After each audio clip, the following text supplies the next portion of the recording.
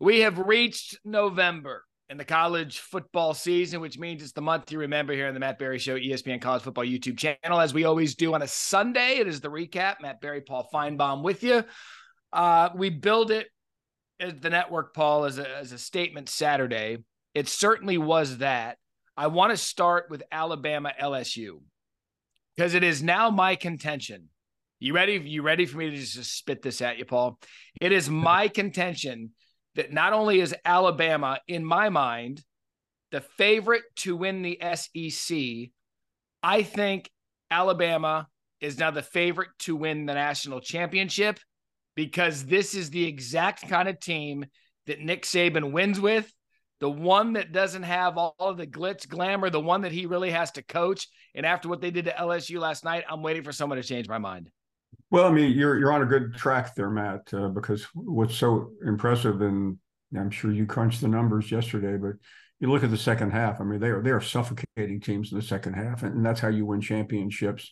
And the offense is certainly good enough. Jalen Milroe performed well, and they really, I mean, they've got tricky type of games ahead, but nothing that should get in their way. And Georgia is not a perfect team, so I mean, I'm not ready to jump ahead 4 weeks, but I can't find a lot of fault with what you're saying. And as far as Nick Saban is concerned, you know he's dialing it up brilliantly, and it was a bumpy start, and maybe we'll look back at that complete meltdown against Texas and all the histrionics of the next week as what really turned South Florida around.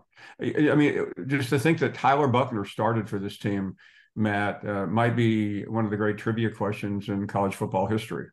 Yeah, look, the South Florida near miss when they gave the other two quarterbacks a shot. Ty Simpson was in there, benched Jalen Milroe. They went to Tampa. It was just a bad situation. They seem to have turned the season around. But, Paul, am I accurate in saying this? And this is a very treetops comment, and you would know better than anyone. I look at this Alabama team. Like, I could look last year and tell you that Will Anderson Jr. and Bryce Young were bona fide superstars, two of the best of their position in all of college football.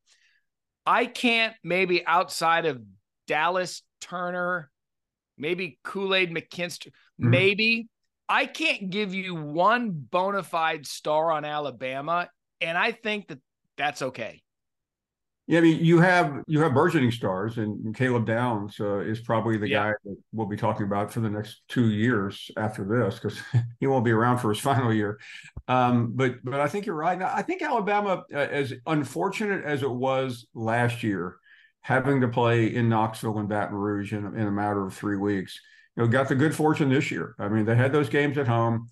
I mean, LSU is a terribly flawed team that can overwhelm you because of the dynamic nature of the receivers and Jaden Daniels, but they couldn't do it last night. I mean, every time LSU did not convert, Matt, I was just marking that down as a disaster because they were, the fourth down call was just terrible. That was one. I mean, I felt like they maybe got it back at the end of the half, and then they missed the field goal. I mean, but they counted though, and those were possessions that they desperately needed, and in the end they didn't have. But if you watch the A&M game, the Tennessee game, the Ole Miss game, we've seen the template. It's hang in there, try not to get behind, and they weren't, of course, and then just literally maul the team in the second half. And that was the mantra that Nick Saban brought to Alabama at his opening press conference. He said, we are going to overwhelm you. We are going to dominate you, by the time we get to the fourth quarter, you're going to throw up your hands and say, I've had enough. That's it. And we were talking about it during the game, watching it last night. It was clear, and it was similar to the USC Washington game, which we'll get to later, but it was similar in that you were waiting to see who was going to break serve. It was legitimately a break serve game for both schools. Like, it was back and forth, who was going to force a punt, who was going to make a play defensively, who was going to make a stop. And Alabama in the second half started to do that. And when you brought up the fourth down play, not the conversion that LSU had. It goes back to, why are we simply just handing teams momentum? I don't understand. I just don't. I don't. Why are we handing teams momentum in college football now? I mean, you've got a really good quarterback, but I don't care if you got Tom Brady. It's still a lot of things can go wrong. Where you've got to. I mean, I really. I mean, there were some really questionable decisions on the LSU side, but yeah, hey, it's only their third loss of the season. They still got a bowl game ahead. Yeah, I want to do that for a minute because you and I both really like Brian Kelly. I think he is really got that thing headed in the right direction. I think they were a year ahead last year, which gave some people some hope. I had him in the college football playoff this year, so I was dead wrong. No, I mean, now this is an obituary on their SEC championship hopes this year. How would you assess this LSU team now that we know they won't be playing for the SEC title? I think a collage of mistakes have been made there. From I think designing the defense early on, playing with Harold Perkins, maybe costing them the Florida State game, maybe not. I mean, that game we knew that would be a brawl, but losing the LSU game, losing the Ole Miss game, they probably shouldn't have lost that game. But they were flawed. Brian Kelly told me last Monday, and you can take this, but I took it seriously. He said, really, right now we don't have the players to compete with Georgia and Alabama, and he's telling the truth, and it's on the defensive side. And there's just too many holes, and they've had injuries, and it was just a collection of things. And I really don't think it would have mattered if Jaden Daniels had been in there for the final play of the game. No. Alabama was going to figure it out. Yeah, look, the one thing became crystal clear to me, and I believe, again, I don't know him like you do. I would say in Nick Saban's tenure at Alabama, if they go on to win the SEC championship, and if they go on to make the college football playoff and win the national championship, I believe this will go down as one of Nick Saban's great coaching jobs at Alabama, just for the simple fact that he had to coach his ass off with this team because it wasn't the teams of yesteryear where you were rolling out first round wide receivers. You were rolling out the Joe Moore Award winning offensive line. You were rolling out 3 All-Americans on defense. You didn't know who your quarterback was going to be. You had to coach this team to greatness, and he's on the doorstep of doing it again. Yeah, I mean, he is like every great athlete you've ever covered, Matt. And I'll use, I think, more golf than any other sport where if you study Nicklaus, if you study Tiger Woods, they were not competing with Phil Mickelson and Arnold Palmer. They were competing with themselves. Yeah, and that's what Nick Saban does. And I think everybody got drawn into the Kirby Smart versus Nick Saban. I mean, he's not thinking about Kirby Smart like we think he is. And a couple of times I've seen him this year, he seemed energized. And I mean, he knew the flaws, and the flaw was at quarterback and offensive line. And both of those have been corrected. The defense looked out of sorts during the Texas game, but that was maybe greatness on the other side of the ball. sure. And I think he's had the advantage too. And I'm not trying to crib my way to a Nick Saban greatest season ever, but I think you're right. Is he's had the advantage of not having to really play an elite team yet in the SEC. Every single team that he's beaten, Ole Miss, A&M, Tennessee, and now LSU had flaws. Although Ole Miss had the fewest amount of flaws, the flaw in that game was the head coach just trying to get too cute. So I want to stay out in the SEC West after Alabama made their statement against LSU. And this actually bows in perfectly. I'm so glad they played each other with Ole Miss and Texas A&M. Because right now, look, we're talking about Alabama. Don't forget, Ole Miss is still right there in the SEC West picture, although Alabama owns the tiebreaker advantage over them. But big picture, Lane Kiffin gets another win. But here's where I want to go with this, because I read this stat numerous times on air Saturday. I'm going to say it again because I don't think that this is how the power gods intended this to go. But Ole Miss has defeated Texas A&M 3 consecutive times. Ole Miss, little Ole Miss, Oxford, Mississippi, big bad Texas A&M. Lane Kiffin's done it 3 consecutive times. And yesterday, maybe the last time he knocks off Jimbo Fisher, his arch nemesis. And Matt, it's an amazing accomplishment. And the fact that game went the way it did, I think makes the loss even worse for A&M, but it's a tremendous accomplishment for Lane. He does not have those 5 stars, and you've heard that. You sit with coaches all the time, and I've heard coaches theorize that 5 stars don't like to get punched in the mouth, and it tends to affect them a little bit. And I think that's what you saw from Lane Kiffin's team yesterday. I mean they went up against elite defensive players and won the battle. And again, I'll say this again about Jimbo Fisher. That was his 4th loss. He still has to go to Baton Rouge.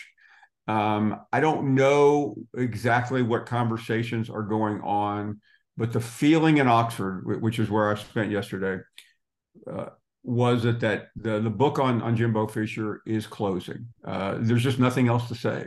What do you want? What else do you need to see if you're a Texas A&M administrator from him that next year is going to be any different than this year? So through 69 games between he and Kevin Sumlin has 3 more wins. It's 47-22 for Sumlin, 44-25 for Jimbo Fisher. Sumlin had the advantage of Johnny Manziel. I get it. But the difference in the 3 victories is the difference in paycheck. They rolled out a blank check to bring in Jimbo Fisher from Florida State, not to go 7-5, 6-6. No. They thought that they have, and I would agree with this. Texas A&M has the resources, has the facilities, has the history to win the West against the Alabamas and the LSUs and the Auburns. They have that. And they had the advantage this year, which is critical, of playing Alabama at home. And hear me clearly, Jimbo Fisher may be there next year. I don't know. And I'm not about to claim that I do. But I don't think it's the money. If they want to make a change, they'll make a change, whether it's $77 million or normal buyout. But to make that change, they have to have an answer. And I think what A&M people are trying to figure out is, if we make this change, then who comes in? Otherwise, they have enough talent on that roster to maybe turn 2 or 3 games and have a good season. But the idea that we're talking national championships anymore at A&M under Jimbo Fisher, I mean that train is long, long gone. I have thought about that as well. I say this all the time, because we'll get into the point of this show here in the next few weeks where it will become apparent that there are going to be some coaches that are no longer at their particular program, because that's the way that the business is. And I've always said, okay, fan base, if you want your guy gone, then you had best have an idea of who comes next, and you would best have a succession plan that, at least on the surface, guarantees you more success. Otherwise, you're starting over for no reason. There are things that are they're irreparable that you have to do. For instance, Michigan State, Mel Tucker, they were underperforming on the field. He just wasn't worth the money that he got. He had 1 good year, and he just wasn't worth it. But they had an issue where they had to get rid of him, so they got to find someone. That's a situation beyond the university's control in getting rid of a coach. If you're Texas A&M, like, who's out there? I mean, do you look across the sidelines to Lane Kiffin? I mean, who's out there that's going to make you live up to the expectations that you have as a Texas A&M person? Well, you're right, and I don't know. I mean, Lane Kiffin seems very happy where he is. Does he want to deal with all that? I mean, he's already coached for the Raiders, where you have an egomaniacal owner. He's coached at Southern Cal, which is as tough as it gets. And to go into that for a cup of coffee, I don't see why he would. I mean, there may be something out there for Lane Kiffin, but it's not there. And the only name people keep throwing up is Mike Elko. But I mean, that would be a really big risk. I don't care how good a coach he is, but to put him in that environment with Texas coming in the SEC, I mean, they have a serious problem at A&M. I'm stating the obvious here. I'll try not to do that. They've got to figure this out, and he has no more real estate to change anyone's mind. I mean, the only game left on the schedule that matters is at LSU on the final weekend, and beating a 3-loss LSU team is not going to change anyone's mind. It's funny you bring up Elko because I just spent time with Elko this week, Thursday night college football. We were at Duke in their game against Wake Forest. And Elko obviously has the history as there as the defensive coordinator. And Elko might be a guy when you look at it, and I'm not putting him in the Texas A&M job. I'm just simply bringing him up for bigger jobs. He's from South Brunswick. Like he just legitimately doesn't give a damn. He's just a South Brunswick guy. He's got that wise guy mentality up in this area of the country. He might be a guy that goes to a big program. Like, I don't give a damn what you think. Like, I'm tough, hard-nosed defensive guy. I'm substance. I'm not sizzle. I'm going to recruit guys. And by the way, if five-star softness is my problem, then I'm not going to get the 5 stars. I'm going to get the 3 and 4 stars. I'm going to make them tough. So the names with A&M are going to be interesting while they still have a head coach, but it just, I don't know. I can't put my finger on the Jimbo. But Matt, yeah. I agree with that, Elko, but that as good as that may sound, you've been to A&M. Yeah. That may not work. That might not pass the interview process because A&M is different than every other school that I've ever been to. And I respect the people out there immensely, but it's unique. And if you don't adhere to that uniqueness, you're not going to make it there. Yeah. And you want to go back a month when Coach Prime's name was being floated for everything. I mean, he's demoting coordinators mid-season. He's butchering clock management. I mean, and I saw where Jimbo Fisher is a buy on. Dabo Swinney said his stock is a buy. What is Coach Prime's right now? Yeah. The way that the first month of the season started, he invented college football. Yeah, Dabo after the win yesterday against Notre Dame, which, by the way, congratulations, Dabo Swinney, winning as coach in Clemson history. He was all fired up after the game, said if you're buying stock, buy it in Clemson. Yeah. It's like, yeah, I mean, you're 5-4. I get it. You probably shouldn't be 5-4. Is it a penny stock? Like, what do we do? What do we do with Clemson? Yeah, I was entertained by that. I was watching it on a plane and like, okay, great, Dabo. You beat Notre Dame, which a lot of people expected you to do at home, and you should have done at home. And you beat down a caller to your radio show. You've had a great week. Go take a victory lap. Dallas had a great week with that $11 million salary. He liked to quote to Tyler. And by the way, when we're all at the college football playoff this year in Pasadena and New Orleans and later in Houston, you'll be watching it on TV unless ESPN's nice enough to bring you out there as an analyst. Oh, you beat me to it. I was like, what if he's sitting next to me on the set doing like college football TV? That's the SEC West. Pivot to the SEC East. Georgia, second-ranked team they played this year in Missouri. Missouri was very well prepared. There was a very good game for the most part, but I've said this on television. I'll say it here with Georgia. They're like a boa constrictor. They give you a little bit of hope that they're going to let you survive, and then they literally squeeze the life out of you at the end and just keep on winning.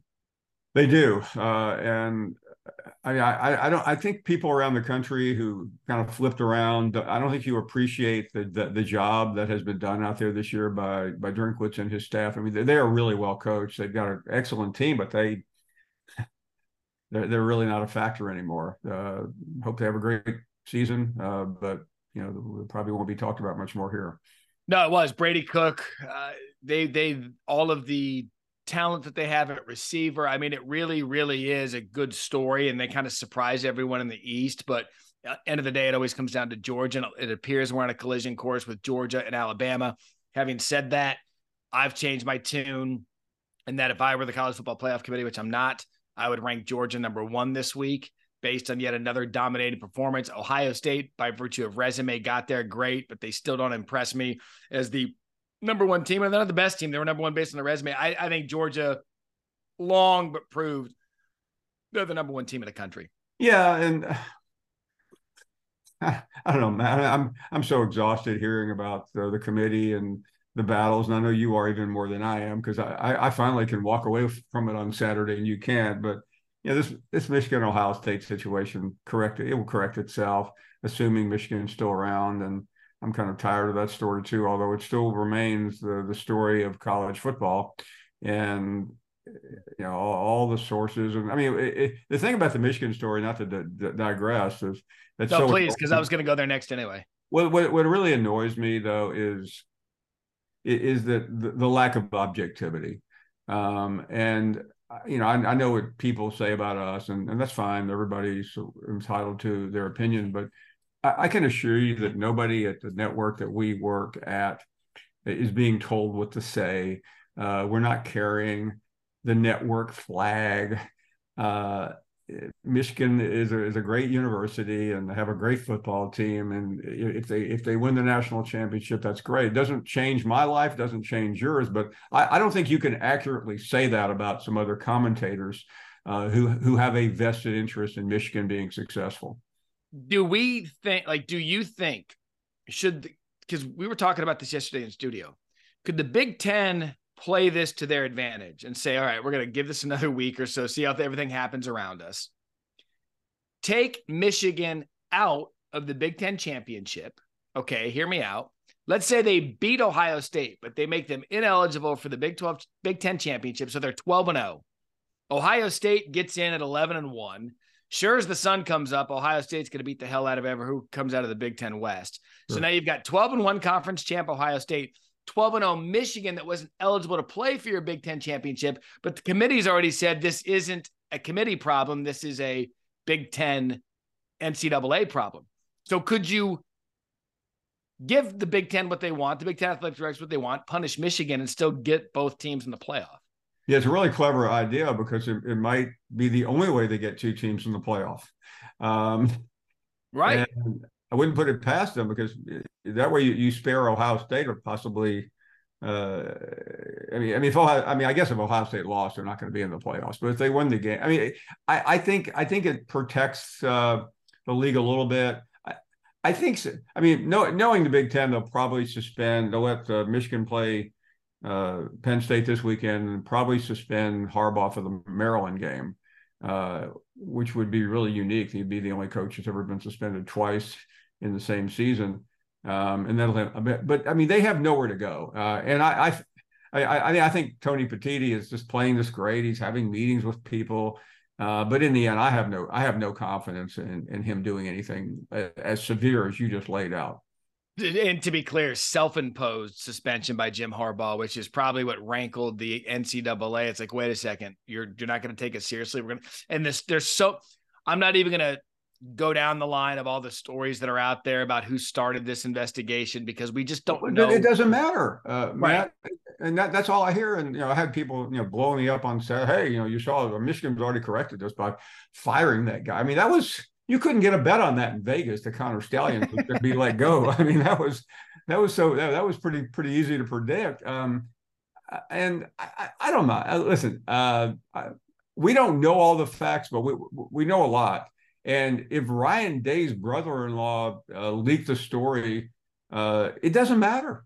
It doesn't matter. It doesn't matter as long as the school is complicit. That's the only thing that matters in this case. And by the way, if Ryan Day's brother-in-law, head coach Ohio State, did leak the story, can we just put it out there that Ohio State and Michigan is the greatest rivalry in all of sport? We had the 10-year war between Bo and Woody. You had Urban Meyer doing his thing for a bit when he was just dominating Michigan. But now if this is going on, close the curtains. This is the greatest thing we've seen in college football rivalries, and you've been around a bunch of them. And I'll put you out on this one. We'll wrap it up here. At the end of the day, Statement Saturday, first weekend of November, the headline was what? Well, the headline, it was a dual headline, I think, because of the two games that were going on simultaneously. And it was that Washington and Alabama really survived. And I think it was probably a little bit bigger than Alabama because I think we all knew Washington would be able to score 50 points against USC, but we weren't sure about Alabama. And I just can't help but think about here we are on heading into the second week of November. And the Southern Cal program is just completely blown apart. And all the sad faces. Because I don't think any program came into this season, even Georgia didn't get the hype that Lincoln Riley got and Caleb Williams got.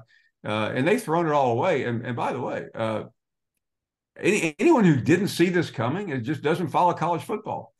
No, and when you really look at Lincoln Riley and USC, they're a 2-point conversion away from losing at Cal a week ago, and that would have made it 4 consecutive losses. And it would appear to me, barring any NIL paycheck that keeps him there, Caleb Williams is going to leave college football without playing in the college football playoff, without playing for a conference championship. Truly remarkable. What was interesting about what was happening there, and this is an off the radar thing for most people, Matt, but not for you, considering you sit next to the former head coach at Florida. But what I would have given to be sitting with you yesterday in the middle of the afternoon watching the end of the Arkansas-Florida game. Let's just put it this way. We will keep all of that in the studio where everything was said. Yeah. But I'll offer this about Billy Napier, who's a really good guy. But he is now teetering. I mean, he was fighting for a bowl game at Florida. And by the way, this is the University of Florida. This is where Steve Spurrier had a decade of terror, where Urban Meyer 15 years ago only won 2 national championships, and they're still bitter that they didn't win 3. There was a Netflix documentary a couple of weeks ago that came out on that era, which ended in 2009 when Tim Tebow left. And what was it, the 5th loss of the season? I'm trying to remember. I think it was the 4th or 5th loss. I've lost track, quite frankly, how bad this team. But they lost to Arkansas, a team that literally hasn't beaten anyone. And that the remaining games, I believe, are at LSU, at Missouri, and Florida State. Yeah, and yes, and you look at where I think they have 4 losses. Yeah, I'm going to check that for you right now, Sui. But when you saw they did to Tennessee, you're like, oh, maybe there's a pulse. But yeah, the guy that I sit next to in studio who was fired by Florida, 5-4, 3-3 in SEC.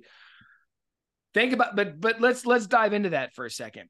Think about if you are Dan Mullen, whose worst recruiting class is still better than the current's best, yet he was told that he didn't like to recruit. He had some quarterback issues, and Anthony Richardson already getting hurt. So you're told you're not good enough. We're going to bring someone in better. And then this is what Florida's putting out there. Again, I really like Billy Napier. But sometimes you just look at what's going on and you got to wonder, like, Florida, a la Texas A&M, shouldn't be in the position where they're trying to build something ever. Yeah, as much as we talked about A&M earlier, Florida is a bigger job. I mean, it is a blue blood in college football. And I heard this from the most famous Florida player ever yesterday. And he said the concern going into that game, it wasn't about wins and losses. It was about holding on to a really good recruiting class. And they have a really good, their top 3-4 recruiting class going into that game. But when a game like that happens, the negativity starts to mushroom.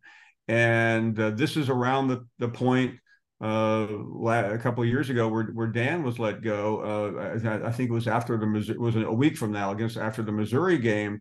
And Scott Strickland, the AD down there, is all in on Billy Napier. But the problem is the statistics just are insanely bad for him, as I'm sure you've seen many, many times. And his situation is different than Jimbo's.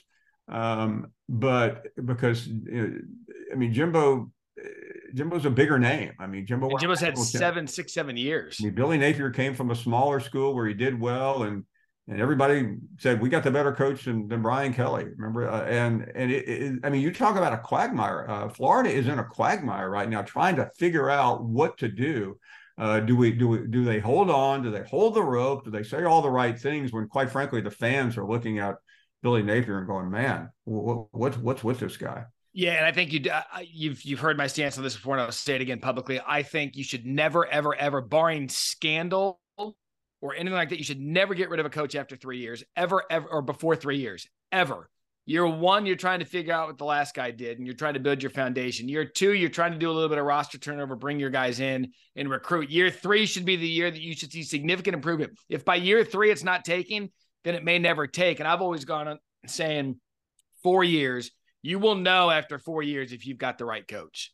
That's it. 4 years is that's when you're going to know. And if it's not showing progress by year 3, then year 4 doesn't get any better than it's time to cut.